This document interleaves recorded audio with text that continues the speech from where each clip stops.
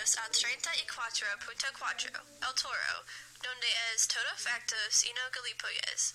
Hoy tenemos un invitado especial, Alejandro, para decir sobre sus experiencias parciales con los peleas.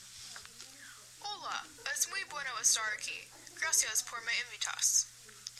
No problema, pues estamos interesados a escuchar tu opinión en los peleas. Por supuesto, estaría feliz de compartir teniendo en cuenta que por eso estoy aquí. Como un toro, esperas tener un lugar en las peleas este año. Más bien evitarlo, si es posible. ¿Realmente? ¿Por qué? Solo mis experiencias pasadas. ¿Qué experiencias afectan tu opinión? Mi padre murió hace años en una pelea. ¿Puedes decirnos cómo murió específicamente? El matador no tiene muy buena técnica, por lo que su muerte fue muy prolongada. Pero fue un toro duro, que tenían que poner 10 cuchillas en sus hombros para debilitarlo.